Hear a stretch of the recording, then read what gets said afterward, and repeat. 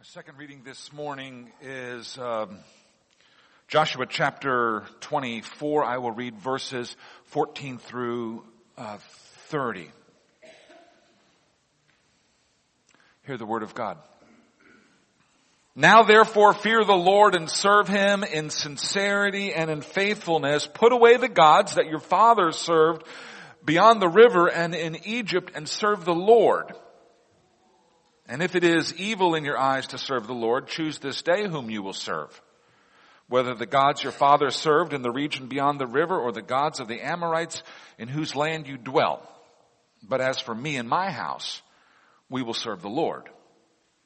Then the people answered, far be it from us that we should forsake the Lord to serve other gods, for it is the Lord our God who brought us and our fathers up from the land of Egypt out of the house of slavery, and who did these great signs in our sight and preserved us in all the way that we went and among all the peoples through whom we passed. And the Lord drove out before us all the peoples, the Amorites who lived in the land. Therefore we also will serve the Lord, for he is our God. But Joshua said to the people, you are not able to serve the Lord, for he is a holy God. He is a jealous God. He will not forgive your transgressions or your sins. If you forsake the Lord and serve foreign gods, then he will turn and do you harm and consume you after having done you good. And the people said to Joshua, no, but we will serve the Lord.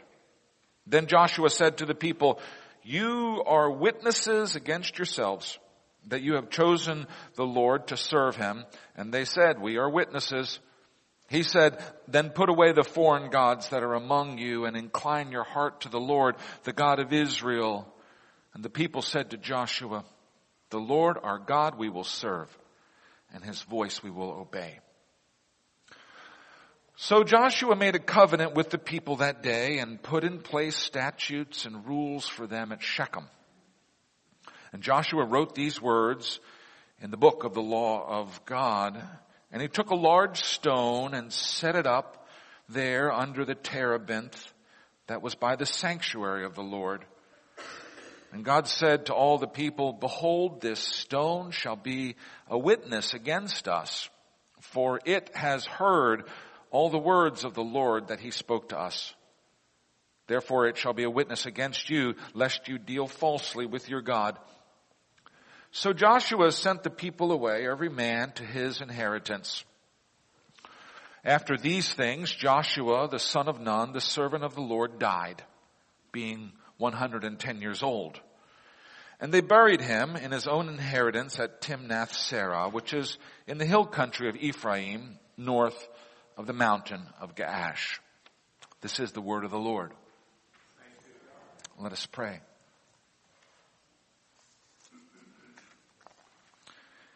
Lord Jesus, you are our good shepherd, and we pray this morning that you would feed us with your word,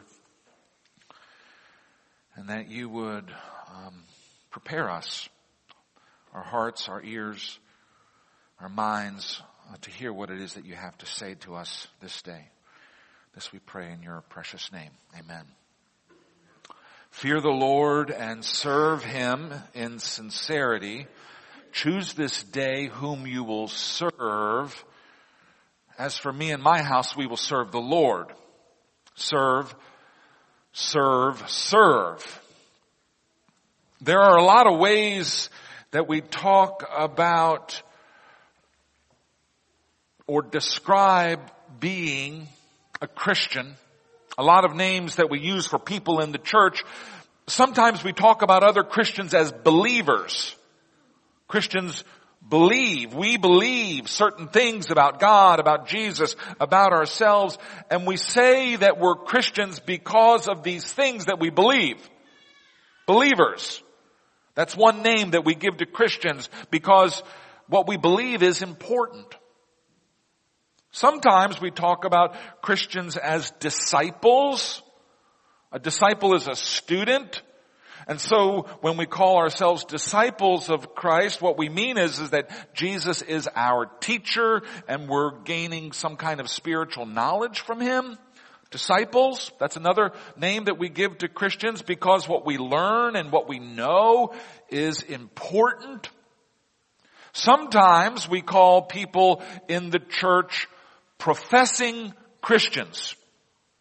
To profess is to declare out loud in front of the world what it is that we believe to be true. When you join this church, you stand up in front of everybody and you profess your faith. Last Sunday we used the words of the Heidelberg Catechism. What is your only comfort in life and in death? We used the words of that catechism to profess our faith. Professing Christians, that's another way to name the group of people who are part of the kingdom of God. Because what we profess, what we say in public is important. But think for a moment about this idea. What if instead of believers and disciples and professors, we were to use the word servers for those who are part of the kingdom of God? Believers believe things and disciples study and know things and professors say things, but servers do things. What if instead of believers and disciples and professors, we were to use the name servers for those who are part of the kingdom of God? Our scripture reading this morning from the final chapter of the book of Joshua alerts us to the fact that it is what we do, it is whom we serve, that reveals who we are. More than what we believe, more than what we know, more than what we profess, what we do reveals our inmost being and character. So what if instead of being Jesus believers or Jesus disciples or Jesus professors, we were to use the name Jesus servers for those who are part of this eternal kingdom? Think about that for a minute. And then ask yourself, can I honestly call myself a Jesus server? 5 days a week, my wife gets up before it's even light outside so that she can go exercise. On Tuesdays and Thursdays, she gets up at 4:30 a.m. On Mondays, Wednesdays, and Fridays, she gets up at 5 a.m. 3 days she goes to the gym, and 2 days she runs with friends. She gets up early because exercise is important to her. She gets up early because her relationships with her running partners are important to her. It's not what we believe, it's not what we know, it's not what we say, but it's what we do that reveals our inmost being and character. Ava's actions on a regular basis demonstrates to the world that she's a runner, that she's a fitness enthusiast. Now, let me offer you a counter example. Myself. Like my wife, I believe that regular exercise is good for the body and soul. Like my wife, I know that regular exercise is good for the body and the soul. Like my wife, I am willing to declare in public that regular exercise is good for the body and the soul, but there is no way you're getting me out of bed at 4:30 in the morning to go running in the cold, dark streets of Willow Grove. So there's no way that I can honestly call myself a runner or a fitness enthusiast. It's what we do. It's what I do. It's what Ava does. It's what we do that reveals who we are. We've come to the last chapter of the book of Joshua. We began preaching through this book way back in January. This book is an amazing story of God's guiding and protecting His people, the children of Israel. Long ago, God had promised their ancestor Abraham that the land of Canaan would be theirs.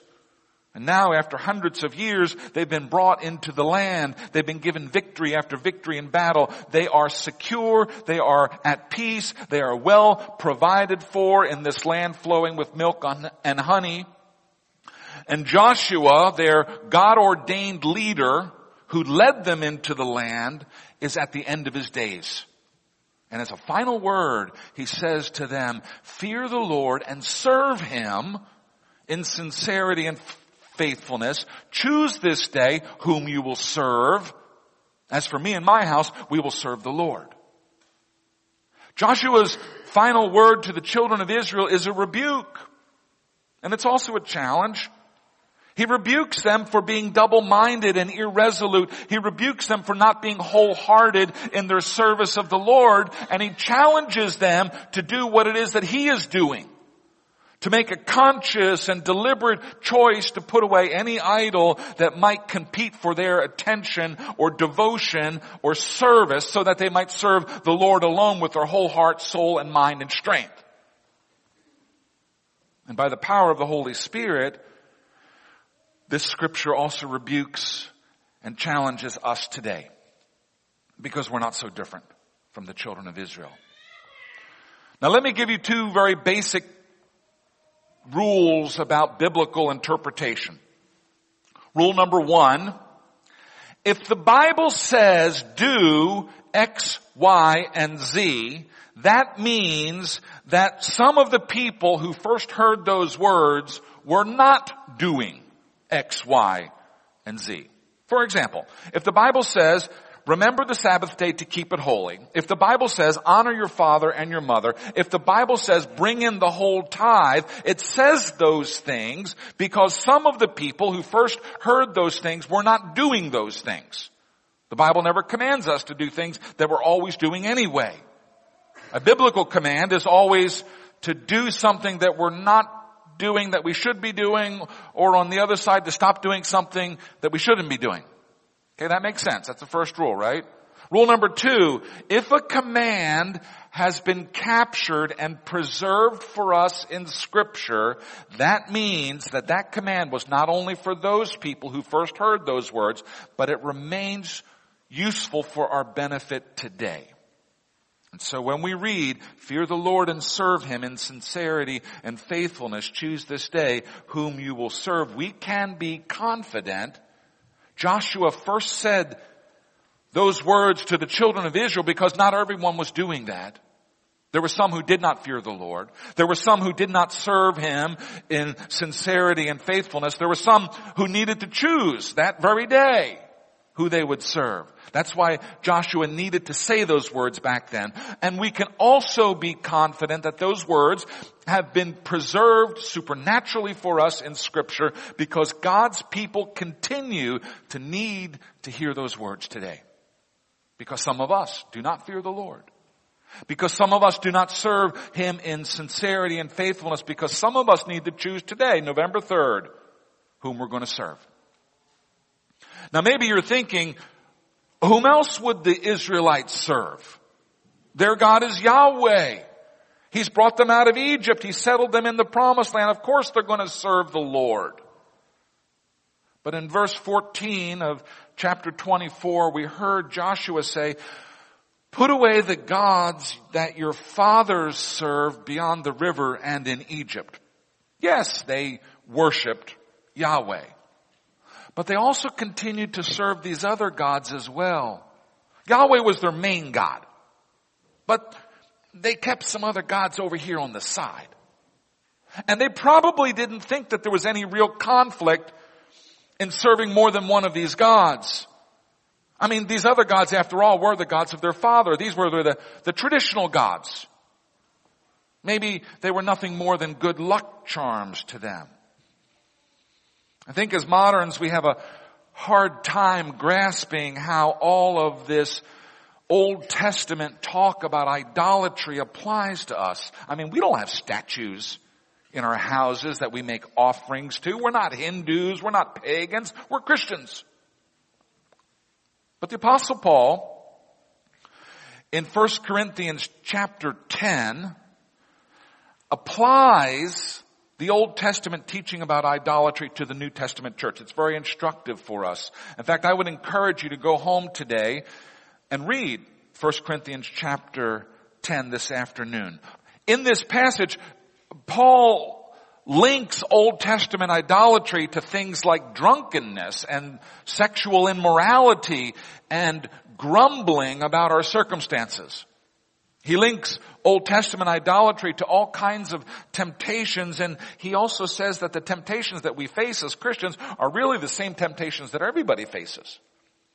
Paul links Old Testament idol worship to desiring anything that is evil, to desiring anything that is outside of the will of God for our lives. And Paul talks about the struggles of the Israelites, the struggles that they had in the Sinai wilderness, and he says to them, and I quote, "Now these things took place back in Sinai as an example for us living in the church time, so that we might not desire evil as they did."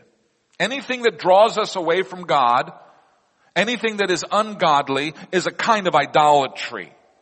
And the sacrifices that we make to those idols are our time, our money, our energy, our emotion, and our attention. The way we serve these idols is with time, money, energy, emotion, and attention. So when Joshua says, "Fear the Lord and serve Him in sincerity and faithfulness, choose this day whom you will serve," this is a call to us today to what might be best called Christian integrity. And by integrity, I mean that state of being which is whole and undivided. The problem with the children of Israel wasn't that they were not serving the Lord. They were serving the Lord, but they were also over here on this side, also serving other gods. And so their inmost being was divided. They served the Lord sometimes, and then they served other gods other times. They served the Lord with part of their heart. I'm afraid that sometimes we too, as Christians, are in this same boat. We serve God sometimes, but plenty of times we're serving other kinds of things that are not God, that are not godly, that might even be sinful. And so we are internally divided. We're double-minded. We're not wholehearted. We lack integrity. Now let me clarify something just so that you don't misunderstand me. Wholehearted devotion to God does not mean spending every waking minute reading the Bible and singing hymns. Wholehearted devotion to God does not mean spending all of your money on the work of the church. Wholehearted devotion to God does not mean using all of your energy to do evangelism. Not even pastors should live this way. There are two biblical principles which explain Christian integrity and wholehearted devotion to God. The first one is this: everything that we have comes from God. Everything that we have comes from God. And the second is, the first portion of everything that we have is devoted to God. Now let me separate those two. First, everything that we have comes from God. This morning, I'm able to stand up here in front of you because God has given me breath and life and consciousness and health. Now last Tuesday evening at the prayer meeting, I was not able to stand up here because I was feeling sick at that time. Now I don't create my own life and I don't create my own health. Neither do I earn them. God creates them and God gives them to us as a gift. And that places me under an obligation to use my life in a way that honors God and in a way that doesn't violate His law. For part of my week, during my working hours, that time is spent serving this congregation. That's the work that God has called me to. But He's called others of us to different kinds of work. Perhaps you're a teacher, and during your working hours you spend your time serving students. That's the work that God has called you to. There are many kinds of godly work, but outside of the working hours, I have lots of time each week to do other things. And I do them with the life and the strength that God has given me. And I need to ask myself, is this a godly use of my time and strength? Is this book that I'm reading pleasing to God? Is this conversation that I'm having honoring to God? Is this leisure activity one that God would approve of? Is this food that I'm eating and this drink that I'm drinking making good use of my life and strength and health that God has given me? We can analyze our whole lives this way. Is this thing that I'm doing something of God or something of the devil? Now those of you who know me, you know I'm not a legalist.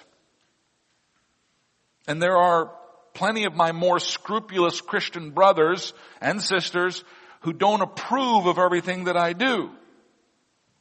In some churches and in some Christian communities, we're asking questions like, is it okay to watch this movie? Is it okay to go dancing? Is it okay to drink a beer with a friend? Is it okay to enjoy a cigar? Is it okay to listen to popular music? Some Christians in some churches have a lot of rules about those kinds of things. Now, we Presbyterians don't fuss about those kinds of things these days, but it wasn't always that way. A former pastor of this is a little aside. A former pastor of this church, the Reverend Dr. William Feely was his name. He got hauled before the presbytery and was forced to resign his position because he got caught drinking gin rickeys at the Trocadero down in Philadelphia. Now the year was 1910 and it caused quite a scandal. Newspapers around the country, Philadelphia, Washington, Baltimore, Camden, covered the brouhaha. Here's an article from the Scranton Truth. Preacher admits he took gin rickeys. Philadelphia, September 17th. Admitting that he visited a theater in the interest of sociological study and took gin rickeys for the health of his kidneys and an occasional whiskey and beer on general principle, Reverend Dr. William H. Feely has resigned, blah, blah, blah. This is a great article. You should read this sometime about our own people here. In his defense, the pastor says that he was in such a compromising establishment because he was conducting sociological research in the interest of evangelism. I'm not sure that was the case, but I don't stand in judgment of him. I'm not a legalist about these kinds of things. But one general rule that was suggested to me years ago by an elder at Belfield Presbyterian Church in Pittsburgh, it stuck with me. He said to me, if you can ask God's blessing on the pleasure that you're about to partake in the way that you would ask God's blessing on a meal, then you're probably okay. If when I crack open a novel, I can pray, thank you, God, for this book.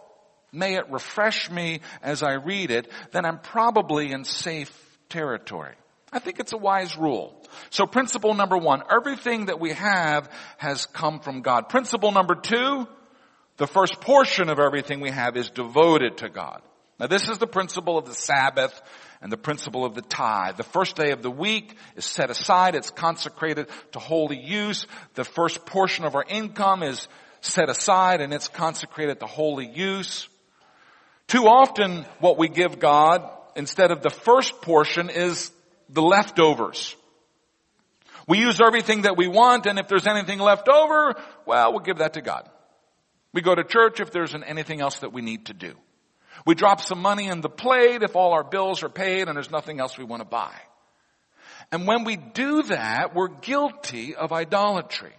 Because we take something that's been given to us by the one true God and we use it to serve another God. And that, of course, is a recipe for disaster. So let's never make that mistake. Now, personally, I've recently felt convicted about this principle of first fruits, that it should apply also to the first and the best hours of my day. Now, all of us have certain times of the day when we're sharpest or at our best. Are we setting aside those moments of the day for God, or are we giving Him the leftovers after we've spent ourselves doing everything else that we need to do? Now, I have to tell you the truth. that I've been using the first moments of my day, the time that I spend with my first cup of coffee, not to commune with God and to get set for the day. I use that time to read the newspaper and to do the crossword puzzle. And I'm not sure if I'm being overly scrupulous in saying that maybe that's not the right thing for me to be doing. Next week we're going to be beginning our 21-day period of prayer and fasting here at the church. Sue Belinsky talked to us a little bit about this last week, and there's information in the bulletin and a sign-up board in the back there. We're doing this 21 days of fasting because God is calling this congregation into a fresh season, a fresh chapter of our lives, a season of wholehearted devotion. And a piece of that's going to be a 2-year commitment that this congregation is entering into with our denomination's Go Center. That'll start in January 1st.